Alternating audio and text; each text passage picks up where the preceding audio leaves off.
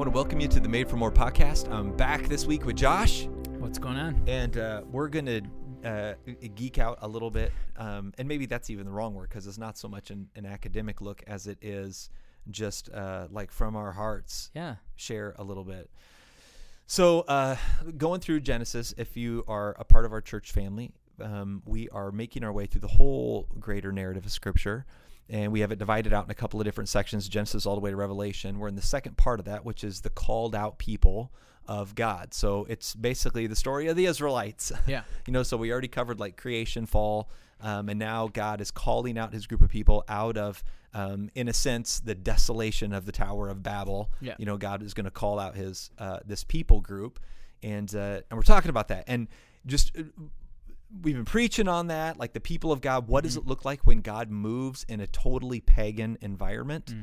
How does he call a people out? And what can we learn from the Old Testament? And then it just got me thinking today, what is next for the church even today? Like, is there any overlap between what has happened in the Genesis story, right.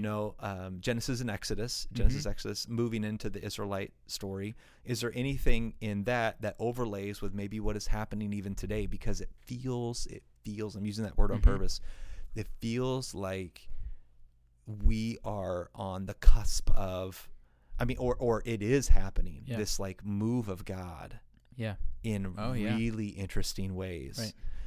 Not just in Wilmore, Kentucky, right. but all around the world. Yeah. In really, really interesting ways. Like the stories of the underground church in China that are having, in India, the revivals that are breaking out with thousands of, the healings and it's, in places where the gospel is illegal, like in Muslim countries, they're having revival and people come to Christ. It's amazing all over the place.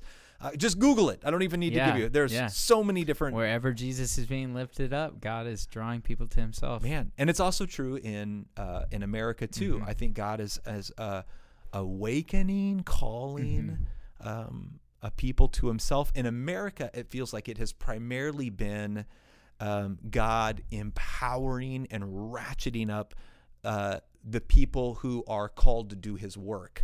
So like that's not all true. I know it's like the University of Texas, some other public schools have had powerful moves. Right. But some of the really significant ones have been like at seminaries. Right. Yeah. I think in history, it often begins in the church or in God's people. And we'll see what the timeline looks like on that or how it plays out. Because usually revivals or awakenings, they end in the desolate places and they end with changes in society. But they begin, in seminaries. Jerusalem, Judea, Samaria, to the ends of the earth. Yeah, that's right. And it does feel like, I should say Bible colleges, but like it does feel like these Bible colleges. I was just listening to another one yesterday. Church of the Highlands in Alabama. They've been having some just powerful moves to God. It's all over the place.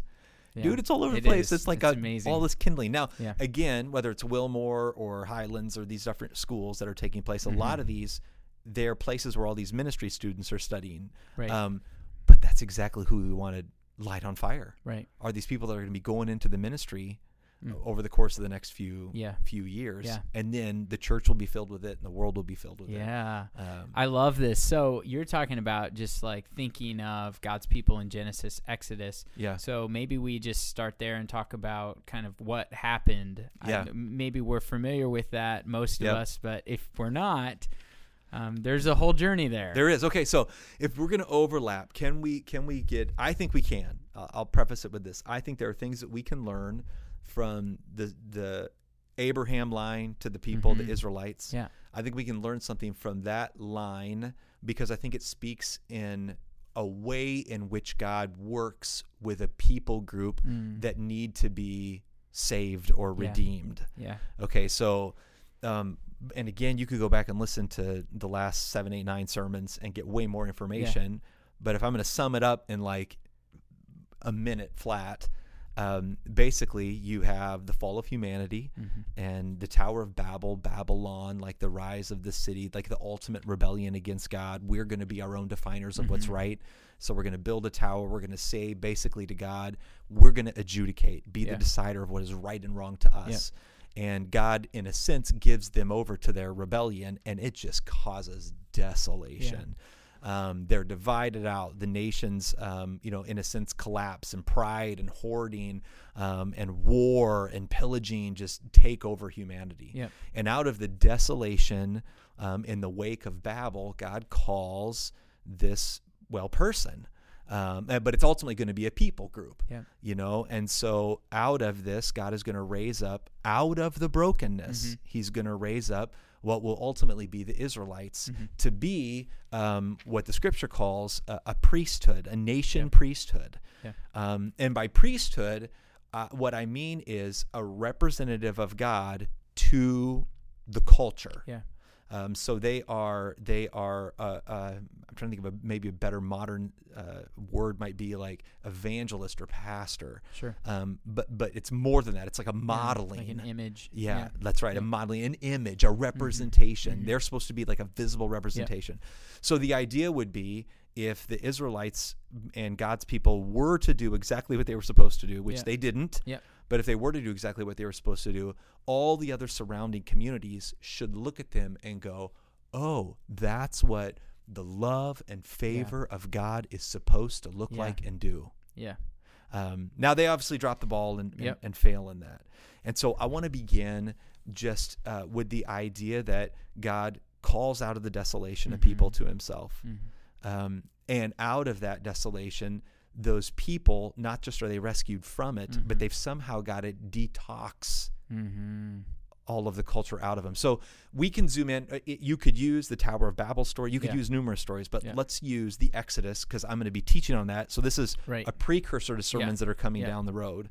But the Exodus is a great example. So these people are in Egypt.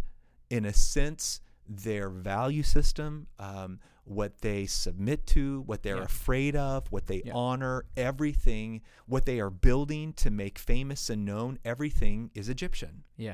Right? And so, like, even today, in a small way, we're American, right? So everything that we're building, the companies that we work for, what we're making famous, if you're a graphic designer and you're designing at whatever company, Lilly or something, or you're making some product, you are all of our energy, all of our effort, what we're afraid of, the people that we respect, the bosses, the favor that we want, we, in a sense, are way more American than we realize. Right. And the people of God were way more Egyptian than they realized. And so God shows up in a powerful way. I mean, we'll call it like a divine rescue, revival, whatever you want to call it. And he gets a hold of these people, and in the whole Exodus story is he pulls them, in a sense, he separates them from Egyptian culture. He creates a remnant, some people call it. Yeah, totally. But he doesn't rescue them to the promised land. Right. He rescues them to the wilderness. The wilderness. He rescues them to the wilderness. And in a sense, the wilderness, and there's a lot of authors that have talked about this, but the wilderness is the place not where they are out of Egypt, but where they get what it means to be Egyptian pulled out of them. So, in church history, the wilderness is where people go to meet with God. Right. So it's where they go to relationally know God. And some people will say it like we have grids that we experience God through. So we could experience God through the Bible, through music, whatever. The wilderness is where even church fathers went to kind of almost get away from grids, get away from dominant culture like Egypt, and to be with God himself. That's right. And we have a tendency to think of being separate from Egypt as it's like we want to not be pulled by all these American things. Right. But if you were to actually have your cell phone removed and your computer removed and your company removed and your it's also terrifying to have that. Like we want it and we don't want it all at the same time. It's an ordained fast. God is like giving them a fast. That's right. But what happens in the wilderness, I mean, even the journey into the wilderness is this seeing of God in a way that they had not before. Right. Now, another thing that really interesting happens, and we're going to talk about this, I think, in 2 weeks. In the wilderness, God begins to remove Egypt out of his people. So got the people out of Egypt. Now he's getting the value system, priorities, Yeah, everything, the Egyptian priorities out of his people. Then he's going to lay a new how to be human framework on top of them, which is what we call the 10 Commandments. Yeah. And the 10 Commandments are, in a sense, a new way to be human. Yes. They're a new way to be human. Yeah. This is the new framework. Yeah. We get Egypt out of our people, and we lay a new way to be human on top of them. Yeah, and those who submit to that, those who are willing to go through that process, all of it is God's redemption. Yeah. It is his goodness to say, you need to stay in this detox. And you hear the pain of the children of Israel when they say, take us back to Egypt. Why would we have graves in the wilderness? They're in pain in some ways because their securities were taken away. Yeah. And now they have to learn a new security system. They have to learn a new system of trust. Yeah, that's right. And John Bevere, we were listening to a sermon earlier today. He points out, which I think is really interesting from Genesis, or from the Exodus account, that the one of the people in the Exodus that does not want to go back to Egypt it's Moses, the one who actually, he was the grandson of the most powerful person in the world. Yes. The way John Bevere says it is he had every Lamborghini in the, he could have had it all. He literally could have had absolutely all of it. And the one who knows that Egypt can't satisfy is the one who had all of Egypt for a moment. Yeah, he forsook Egypt. That's right. It says, yeah. And interestingly, we can even look to the top of the highest athletes, the best, and ask the question: can America, and in all of its complexity, can America be a salvation to people? Mm-hmm. And our most wealthy, famous rappers, our most wealthy, famous, the people that are America to the full, are they really redeemed and made whole and complete and satisfied? No. Dude, they themselves know that America is not a framework for rescuing.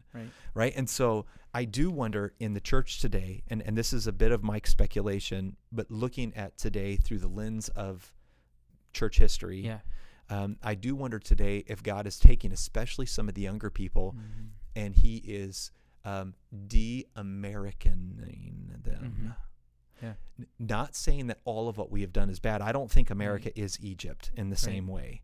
But I do think that he wants to make space in their hearts for them to adopt a greater level of his nature and his heart than people that are still a lot culture and a lot Jesus. There's just not our bucket is half full of our culture. And that's true of many cultures. Walter Brueggemann says the dominant culture, that's how he says it, is it's the role of, he calls it prophetic ministry, a whole slew of ministries, including counseling, pastors, many different people who unveil reality for what it is. What it does is it helps people to step into a counterculture. That's right. Or a different way of living that is subversive to the dominant culture. And that's true in America too. That's right. And I wonder again, I need to be, just for the sake of clarity, I know, and I would be one of these, but even more so like my grandparents who've all passed away, they are very proud of America. Yeah. They're very proud of the ideal America that they believed in. Yes. I'm talking about the America that actually exists. Yeah, the value system. That's actually here. Yeah. So what is the actual value system of the largest schools that are in our communities? Right. What is the actual value system of CNN? What is the actual value system of Fox? What is the actual value system? Yeah, our relationship to power is not the same as the gospel in America. That's right. Our relationship to value, what matters most, is not the same as the kingdom of God, which is, that's right. Obvious. That's right. So when I listen to people that are conservative Christian defend America, what they are defending is an ideal version of America that does not exist. Yeah. And I also wish it did. Yes. But it does not. That's not what's really here. Yeah, and it is, of course, in any culture, it's possible to point to things that are good. Yeah. So we could point to religious freedoms or different things that we appreciate that do align with the kingdom of God. But as a whole, the dominant culture we're in is not the kingdom of God, and we have to separate from it in many ways to be a part of the kingdom of God. Right. And I wonder, so whether it's the I'm going to make up a word, Egyptifying, the de-Egyptifying, taking Egypt out of the people, the detoxing that happens in the wilderness to God's people. There's a whole lot in Egypt that would have been residue from Joseph, right? So it's not like everything there was all evil all the time. Right. But without a doubt, there's this like removing. It's almost like God has to make space in their hearts to let the 10 Commandments actually be adopted. Yeah. I mean, so when Moses says, "Let my people go," we were talking about it today. He says, "Let them go so that they may worship me in the wilderness." Their whole lives had become about making bricks. That's right. And so, I mean, there's a lot of parallels to us today, but their whole life becomes we could say like 9 to 5 and Netflix and chill. You know, if you're a young person, you understand it's social media, it's being a part of the culture, and it's just working all the time, and that is your life. Yeah. Where God is taking them to the wilderness to rediscover their purpose, which ultimately is relationship with Him that is very fulfilling, and then a culture among themselves that is beautiful. Right. So this overlays with so many interesting things that could be considered. One of them is how churches in America have done evangelism for the last 20 years, like so 2000 on, maybe even 1995 on, which has been paint Jesus as this really nice, friendly guy who's full of love and full of compassion, and he's going to offer you an even better life. Yeah. But all of these, there's so many assumptions that people are going to hear in that model of evangelism. Yeah. I mean, one assumption is he's going to make my version of better be even better yet. Yeah, for sure. And the reality is that's not, it might be repentance, but it's not necessarily repentance. Right. I mean, a repentance is really like this renouncing. Yes. I'm going to set aside Egypt. Yeah, so in that way of thinking, you could think God is going to give me the best that this American or Egyptian value system has to offer. Right. So if the best in the American value system is a lot of money and a lot of, attractive people around you on yachts, you're like, that's what God is going to give me. Yeah. But the Christian understanding of that is God is going to change my value system. Yeah. And then give me His value system and actually give me Himself. Yeah, He's going to take Egypt out, and ultimately the 10 Commandments are going to come in as a framework. Mm-hmm. But even more important than 10 Commandments is literally the presence of God. Yeah, that's what the 10 Commandments are, the guardrails so that we would fear the Lord, honor the Lord, and know the Lord. Yeah. And so I wonder, and again, I'm thinking about the Old Testament as an overlay, maybe even a way for us to kind of prophetically look at what's to come. I wonder if God, in a sense, is creating this holy discontent. Yes. Among an army. My own kids fit into this. Mm-hmm. I mean, an army of these young people that are right now in Bible college. Yep. And not just Bible colleges, but definitely Bible colleges, a holy discontent. And they're tired of being constantly, told that they are either victims or told that they are, people that are causing, like they're the ones that are making victims. They're always being labeled. They're always being, they're almost like tired of all of it, either side of it. Yeah. They're tired of all of it. And this holy discontent, we're seeing this, it's like in their hearts, there's enough of Egypt that is being pulled out of them that now the basin of their soul is open for something so much more. Right. Yeah. And I think that wilderness, that detox, I think the beginning of this revival is literally the outpouring of God, in a sense, preparing the space for to use the Old Testament, the 10 Commandments, the presence of God is going to refill that up. Yeah. And they will go out into the world, not being fans of Egypt. Right. Not wanting people to have the best Egyptian lives. Yeah. They're going to come back into the world wanting to bring something wholly other. Yeah. Yeah. Is that making any sense? Absolutely. I mean, a parallel that you could compare it to, if you've seen the movie Jesus Revolution and you're listening to this, that's similar, but maybe a different degree, but similar to what happened with the hippies in the Jesus movement. Is these hippies, they're going to Woodstock and they're really searching for something different from what was happening in society. And many of them actually found Jesus. And there was a space in their lives where they could say, I don't want what this culture in this world has to offer. I'm searching for something else. So many of these young people, they are actually searching for something different, not just what we've been giving them. And I never really understood this, and I feel like I'm starting to understand this, but I remember my grandpa saying one time before he passed away, he was talking about the ability of a Christian to go through Vanity Fair, which is, this, I think it's maybe Pilgrim's Progress, where it's all this sin and all this stuff all around.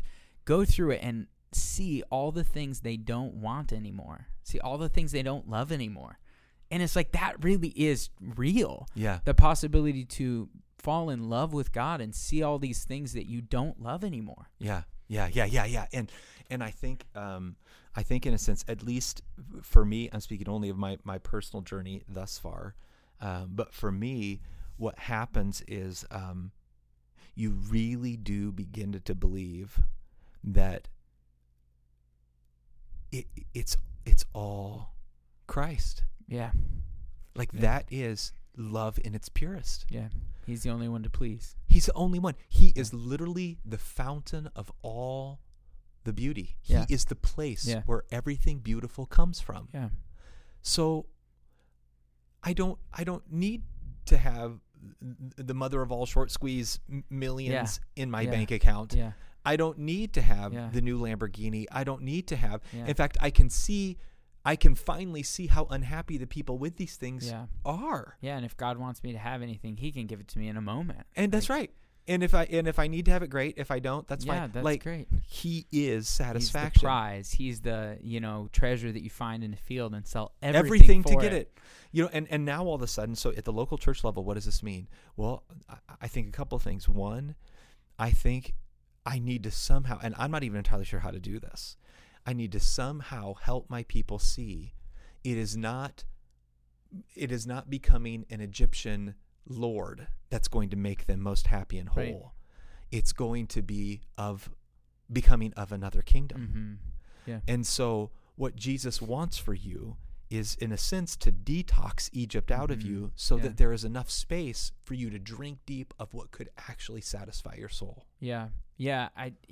What comes to my mind in that is just the fact that, if you think of an addict detoxing, that it is a painful process in some ways, but leading to redemption, that there is an arduous good. There are arduous good things that are very good, that are difficult. So there are seasons that you can go through that God is being gracious to allow you to experience. And I mean, what's crazy is you look at Moses and you look at these different leaders, and all of them are an image, like you said in the beginning, of God, but they are not God. They're a priest who needs a priest. That's right. So they're all a priest in some ways who are representing God, but they also need God to cleanse them. That's right. And to help them. And we're all in that boat. That's right. But Jesus is the one who comes, and he needs no priest. He is the priest. Yeah, the priest, prophet, and king. He's all of them. He can come and say, I can give my life for all these people who can't do it. They can't save themselves. He's the only one who can. Yeah, which is, and then the crazy, I go back, I've said this so many times, I already said it in this podcast, but I go back to the Lewis. I mean, when he shares, it's a Lewis quote where I'm shortening it up, but he basically says, I long for the place where all the beauty comes from. Yes. Yeah. And man, that thought becomes so all-encompassing for me. Yeah. Yep. It's to the point where I want to be around seekers. Yep. That feel that too. Yep. That's what I want. Yep. And I want to gather together with those that I want to create a new kingdom. I want to Yeah. In a sense, I just long for the presence of God. I would long for the place where all the beauty comes from. And I don't think you can feel that until you really begin to see that Egypt is not it. Yeah, that's right. Yeah. And you see the contrast of some of the people who are struggling in the detox in the wilderness and saying, take us back to Egypt. But you also see Joshua, who is at the tent of meeting. Yeah. And he doesn't want to leave. No, man. And he goes and he looks at the Nephilim descendants, Anakim, whatever, but giants in the land, whatever you want to call them. Some people say that just means powerful people. Other people, actually, whatever, however you interpret it, honestly, I don't care. I've read through a whole bunch of stuff on either side. Yep. All I know is this. There is a remnant who wants the promised land. Yeah. Yep. They don't want to go back to Egypt. Yep. They don't want to become Egyptian lords. Yep. They don't want to ride in Egyptian chariots. They don't want to have Egyptian beauty. They want the new kingdom, a new promised land. And that is a part of what Augustine said, that Lord, put salt on our lips that we would thirst for thee. Yeah. That we learn a hunger in the wilderness. We learn to hunger for God. We learn to long for his presence, to not want to leave the tent of meeting or the place where God is revealing himself. We learn that kind of hunger because Egypt, has trained us to hunger for things that don't satisfy. Egyptian beauty. Yeah. So it's in the wilderness that we learn a new hunger and a hunger for God's presence. And that is what God loves, people who love his presence. Yeah. Yeah. Oh man. And I do like that whole question. What do I think is next? Well, if God works the way he did leading into the flood and then post, if he works the way he did leading into and then out of the Tower of Babel and the Mesopotamian kind of desolation that existed, if he works the same way he did coming out of the 400 years of silence leading into the coming of Jesus, I think what's going to happen is there is going to be an army of young people that in a sense will be detoxed enough that they are open to the kingdom of God at a level that really will be revival. Yeah. Yeah. And I think what's going to happen is some people that really want to stay Egyptian are going to be a little bit bothered by it. Yep. Because I think there are some Christians out there. Mm-hmm. In fact, I think there's a lot of Christians out there. In fact, I think the church is full of. I think the whole mega church, I got to be so careful saying this, the accidental byproduct of making church seeker sensitive is it made the church very sensitive to people who want Egypt. Yeah, that's right, yeah. So we're going to talk about Jesus in a way that doesn't offend people who like Egyptian things. Yeah. And what's happened is we've raised a whole army of people, half of their heart is full of Egypt. Right. And I think God is allowing a generation to be born who finally wants to leave Egypt. Yeah. Yeah. And that open basin, that appetite open basin, I think is the place where God is going to, they have the space in their hearts to fill with the presence of God in a way that people who still love Egypt can't. Yep. And for anybody who, wants out of that rat race, like that, I think that is a part of the first step, is saying, where am I in this rat race in a value system that is more the dominant culture, more America, if you live in America, than it is the kingdom of God, and saying, I want to take a step back from that. I want to take a step back from busyness, hurry, rushing, seeking power, seeking wealth, and actually look at what is the value system of the kingdom, and how do I learn to love it? It's like all the two things that pop into my mind. One of them is The Matrix, which is so dumb, but like the movie The Matrix, where is it Neo? It's been years since I've seen this, where they're like all this war and stuff, and they're about ready to like take him out, and like all of a sudden it dawns on him what's really happening, and he just says no. Yeah. Right. Yeah. And it's like he just becomes above it. Yeah. And the other thing that comes to my mind is Brueggemann, Sabbath as Resistance. Yes, absolutely. It's like finally all of a sudden we realize that the way of God, the Sabbath of God, the yoke of God, right? Easy. All of a sudden we understand this is not merely a slowing down and getting a little rest so I can go exhaust myself in Egypt again. Right. Yes. We realize all of a sudden it is basically looking at the values, the lusts, the worry of the world. We look at it and we go, no. Yes. Yeah. We create space for God to fill us with his presence and with another value system. And it is good to just say straight up, there is nothing about that we are earning. We're not like getting it right, figuring it out, earning something different. It is a lowering, a sinking down, a creating space and saying, God, here's an open door for you to come and transform my life and to fill me with new and good. Yeah, that's right.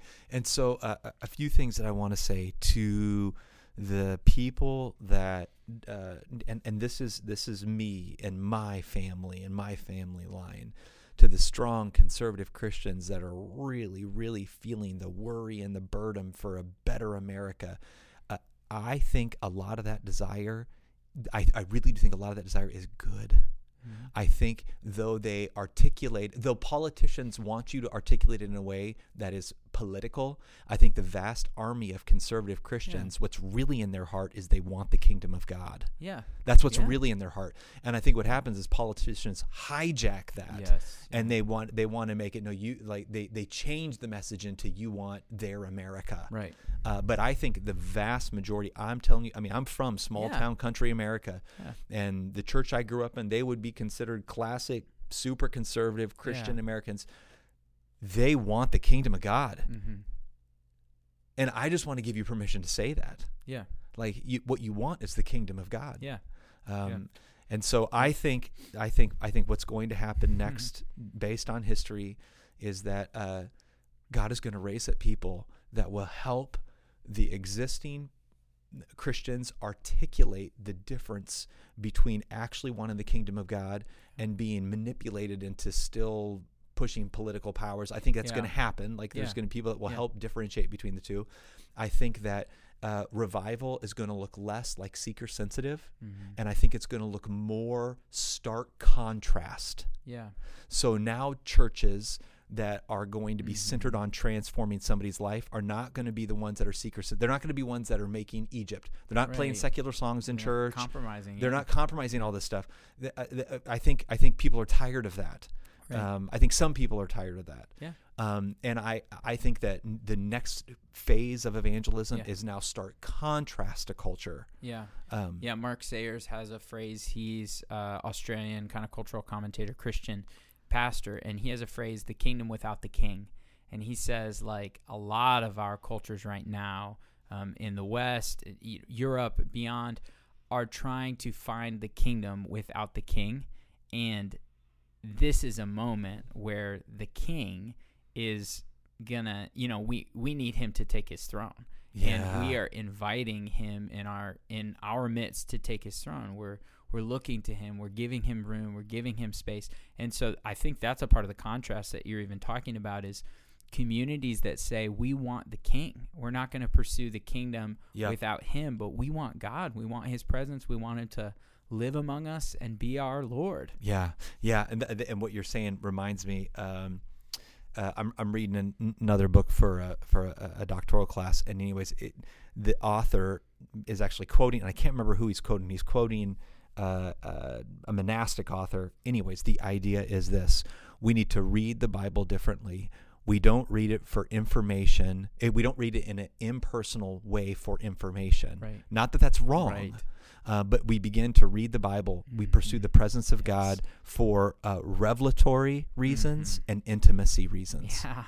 And I think to all of the people out there, to those that even if you're listening to this and you're like, man, my heart kind of rings true, but I don't totally understand it. All I want to say is just come and join us. Yeah.